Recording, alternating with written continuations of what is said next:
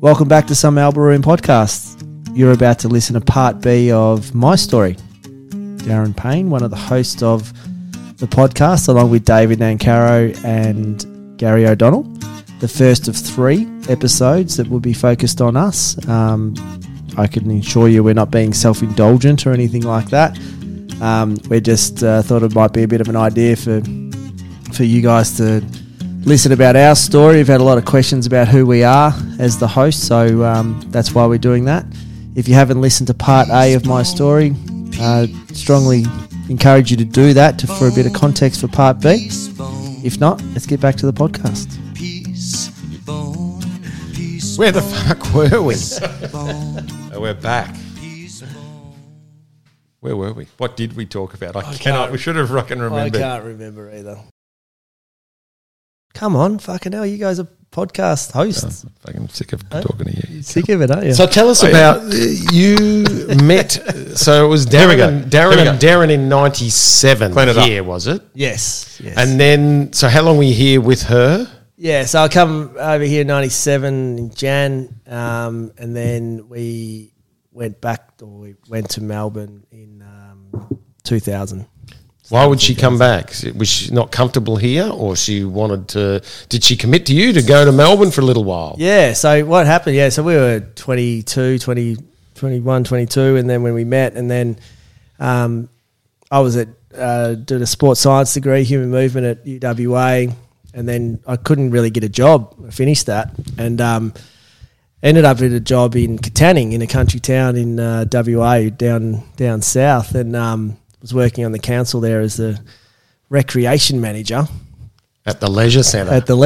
And it's the best recreation centre going around. It was 4 basketball courts, hockey fields, soccer fields, 2 footy ovals in a country town. It was an unbelievable place. They did a great job. Must have been a marginal election seat in a state government election, was it? Possibly. But I was the second manager there. The first manager, there was a Indigenous team and a white team, football teams there, and they didn't like each other. And there was a massive, massive fight, and the original manager of the rec centre had his jaw broken. So when I got there for the job interview, they said, you've got the job, but you can't play footy. And I really wanted to play country footy. I just thought, country town, country footy, rec centre, how good's this going to be? And then, but I hadn't worked, so I was 25, hadn't worked. I worked a couple of times in Dad's restaurants and quit the day after because I just didn't want to do it. So I thought, it's time for me to actually work. I said, no worries, I won't play footy. And it was the worst thing ever because all the country people there they found out that I'd played an okay level of footy, and they thought I didn't want to play their lower level of footy and thought I was up myself. And it was chaos. It's come across earlier in this podcast. You're up yourself.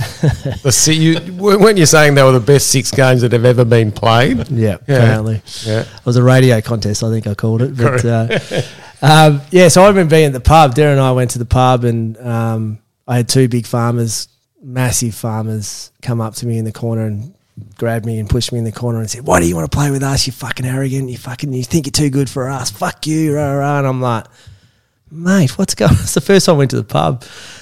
I'm a lover, not a fighter, and had no reaction and just said, "Oh, look, I'll talk to you about it." Told him what happened.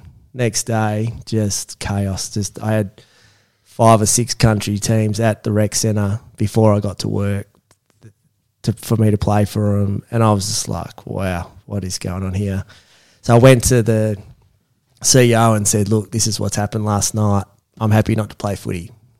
Just so you know, and I also know if I come from Melbourne, country town, I really had no idea. So, and it was just so bad. And in the end, they just they disappeared because the Shire said no, not happening. So that was fine. And then the locals didn't really believe that was the case. So Darren and I copped a really hard time. She was, the nurses in the hospital. Darren's a nurse. Made it really tough for her. We'd go to IGA or whatever it was there, and people wouldn't move their trolleys for us to get down the aisle. So it was just really strange time, just really strange. Couldn't go out because people just didn't like us. So we're in a country town going, this is so strange. So we'd come back to Perth every weekend and then go back on Monday, Friday. And, yeah, it was nuts. So in the end, it just got too much. That story can go on and on. That didn't last long, so you're over to Melbourne. I went to Melbourne, and then that's where I come across just playing with my mates from Box Hill, which was 96. So they were at North Ringwood, and that's how I got into finance with that job. So Darren thought long and hard about whether she's going to come. She was at the last stages of converting from a nurse to a AMBO and made a big commitment to me at 25, 26 and to us to not finish that and come to Melbourne. So that's been a big regret for me, that it's a shame she didn't finish that. I encouraged her to finish it in Melbourne, but apparently it was very different. So, yeah, it's a shame she didn't finish that because she went through a bit of grief to actually get to that point. So then we were in Melbourne and then had Max and Molly over there. And where were you living then? We lived in a couple of places. Lived in Carlton. I always wanted to live in a city around Brunswick Street for a year. That was Maxie's first home. And then we went to Heidelberg. We sort of went further away from inner city as we got slightly older. So we went to Heidelberg and then Doncaster and then ended up in a place in Warranwood, in between Ringwood and Warrandot. So that was the house that we ended up in, and then we split up and she brought the kids back to Perth. So had a good finance business, had 14 staff at one stage, and so it was flying, and then it was just too hard to leave. So, and I didn't want to live in WA again. Like I left WA after Katanning because I missed a lot of my mates and family. So during that time, you were coming across from time to time, were you? Yeah, every 10 days. So every 10 days you were flying to Perth. Yeah, from Melbourne. Yeah. So Darren and I bought a house together that they still live in. Yep. That we shared the cost of early, and I would come back every 10 days. So it was a tough time, mate. It was a very, very tough time for everyone. The kids were 4 and 2, so they probably ignorantly unaware. But so I come back every 10 days and back home. Here for 4 days, back home for 10 days. How long did that go on for? 7 months. 7 months. So why did you then moved back to Perth? Yeah, so... Why did that... Okay, we can sense that there was one reason, but why did you move back to Perth essentially? 100% just to be with the kids. Like I didn't want to be a dad that was absent. So it just got, in one sense it got too hard, but fundamentally... because they were so young, I was like, no, I just want to be with the kids. So I left my family and friends and everything else that I had there, sold the business, and just had to start again. And look, I'd never had any adversity in my life. So this is interesting for people to think about for themselves. Like everything, as much as footy didn't work out, it wasn't the end of the world. Like it wasn't like I had a massive. To be honest, the issues of that were later in life more than actually in the moment. So. It was I had no resilience, zero resilience. Like nothing had gone wrong. I remember asking Mum when I was I got depressed and had some real issues with things. And then I remember asking Mum, like, did you used to protect me from stuff? And that's why you think you're doing the right thing, but I actually, you haven't given me any experience to deal with bad stuff. She goes, no, nothing actually went wrong. Like you had good family and good mates and you met girls, and when you went to ANZ, you did well there, and everything actually went well. But I actually had zero resilience. So it's been a big thing for me as a parent that when Max and Molly are going through some stuff, and they've had a blessed upbringing as well, but when they've had their issues, actually just let them sit in it and try and build that muscle a bit, because I just had no idea how to cope. But at the same time, I was going from a really close family, Nick group, really close group of friends.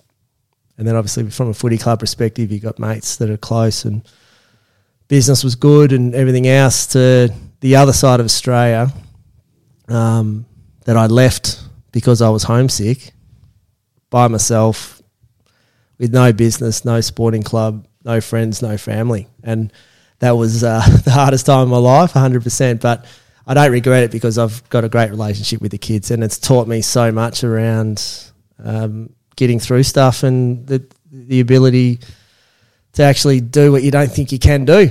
because there were times there that I didn't think that I actually would get through it. But yeah, just being part of a community has been a huge, huge impact on that, which is, life experiences influence what you do the next day, don't they? Sure. So, hardest thing I've ever done by a million times, but I don't regret it because the relationship I got with my kids and everything else, and I met you two fellas. Well, win-win. Did you talk about that before you made the call? Was that a debate, clearly a debate in your head? You'd gone through a tough 7 months of that travel routine, which sounds horrendous.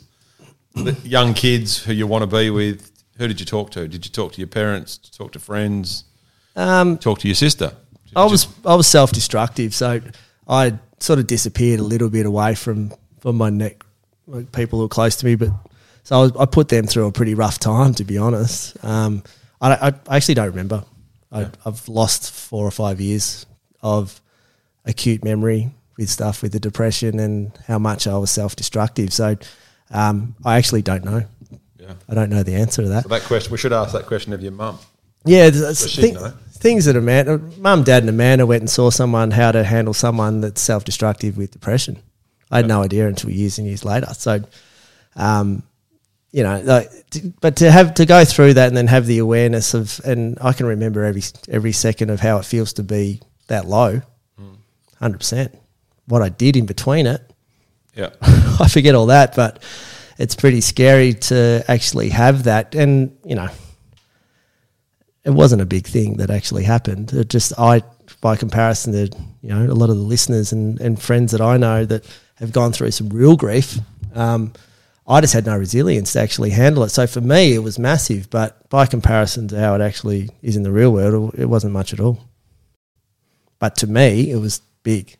And that's what you need to remember, that, yes, you can always have perspective that other people have got it worse, but at the end of the day, you need to get through your own shit and work out the best way to do it, whether that's by yourself. Some people don't want to talk to anyone about it, and that's how they deal with it.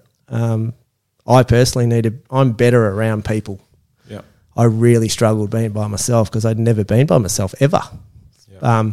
Now I'm better at it, and I've had to learn to do it, and I'm okay at it, but I'm 100% better around people, and I'm aware of it. So guess what I do? I put myself around people more than I don't because I like it. Makes me feel better. Self-awareness, Darren. Yeah. I've since learnt, though, that depression's real, and, sort of grew up in that bravado environment, even though may not have been exactly that type of person, but there's definitely a part of me that was in that, and there's no doubt that there's a difference between being sad and feeling down and being depressed, clinically depressed or diagnosed depressed or whatever, but there's a massive, massive difference. And I have no doubt that generations in the past have gone through the same things. It just wasn't allowed to be spoken about. So although I sort of probably found myself at the early stages of that, late 2000 and probably 6 really, but 2008, 9 when I moved to Perth, was sort of half spoken about, and I was uneducated on so many different things about real life, especially this. But it was something that I'm glad is now spoken more about.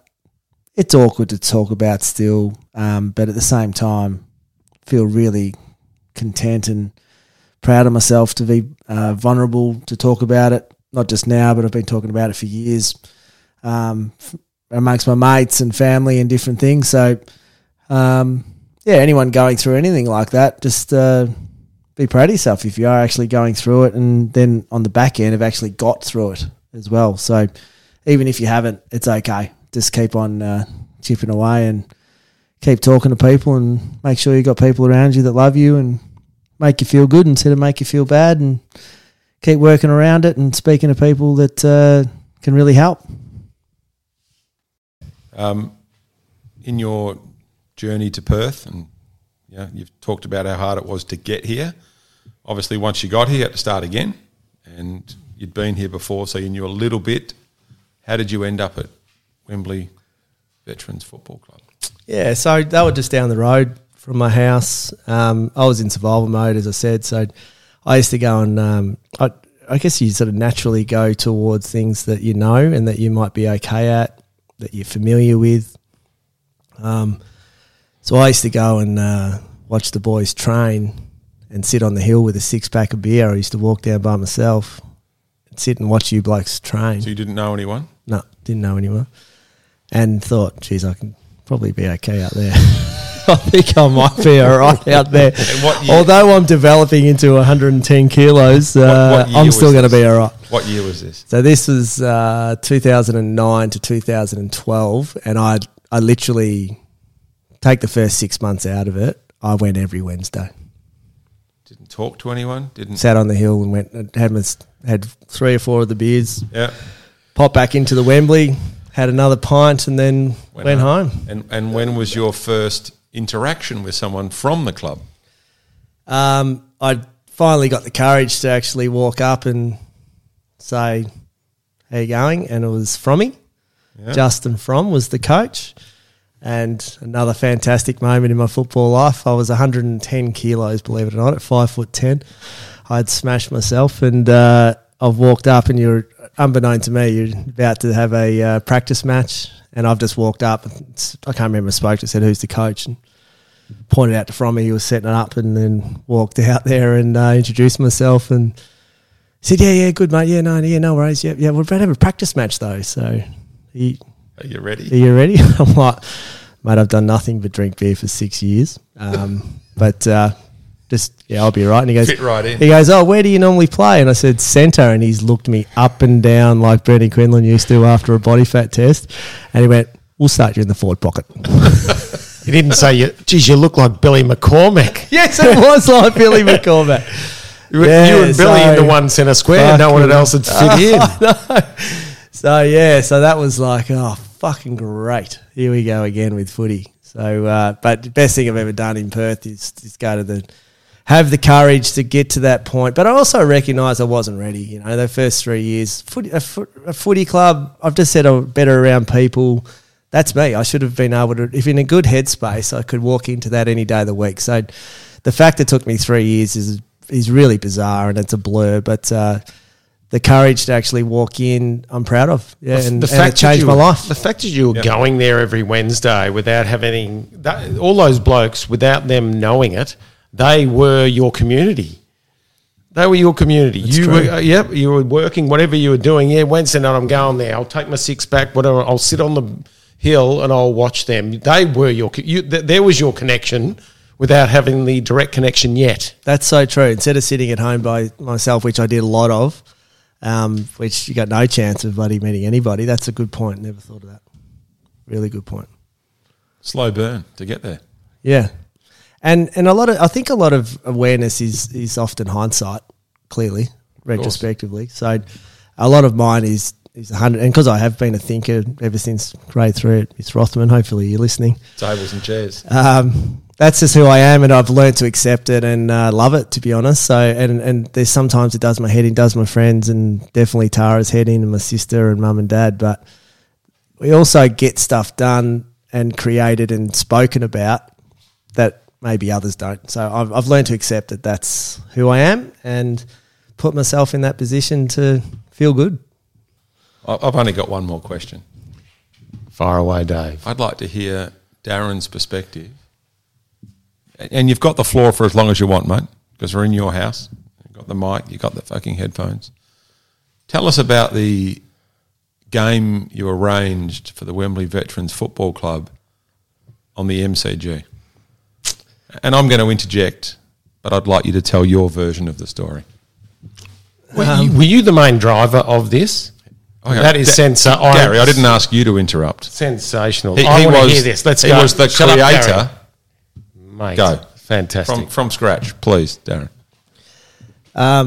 From conception. Yeah, there you go. So, so I couldn't play. I played a couple of games over the years with the boys, but the body was completely broken down. So I sort of lost my sense of community and attachment to the footy club when I couldn't play because, I'd go down and watch the boys train and it was different to when I was there by myself. I actually wanted to be a part of it. So it was annoying. So I wasn't at the club for about a year. I was in and out. I would see the boys at the pub and with my close friends, but I can't remember who recognised it, but they asked if I was interested in being coach. So I sort of jumped at that opportunity once we got through all the politics of that I was back. I was back at the club. So I sort of thought I'm not going to waste my opportunity here to try and get as many people to love this place as we can. And not many people get to play in the MCG. And I'd stumbled across Hawthorn's corporate division, sell it to Myer, Coles, whoever, sell it every year for $60,000.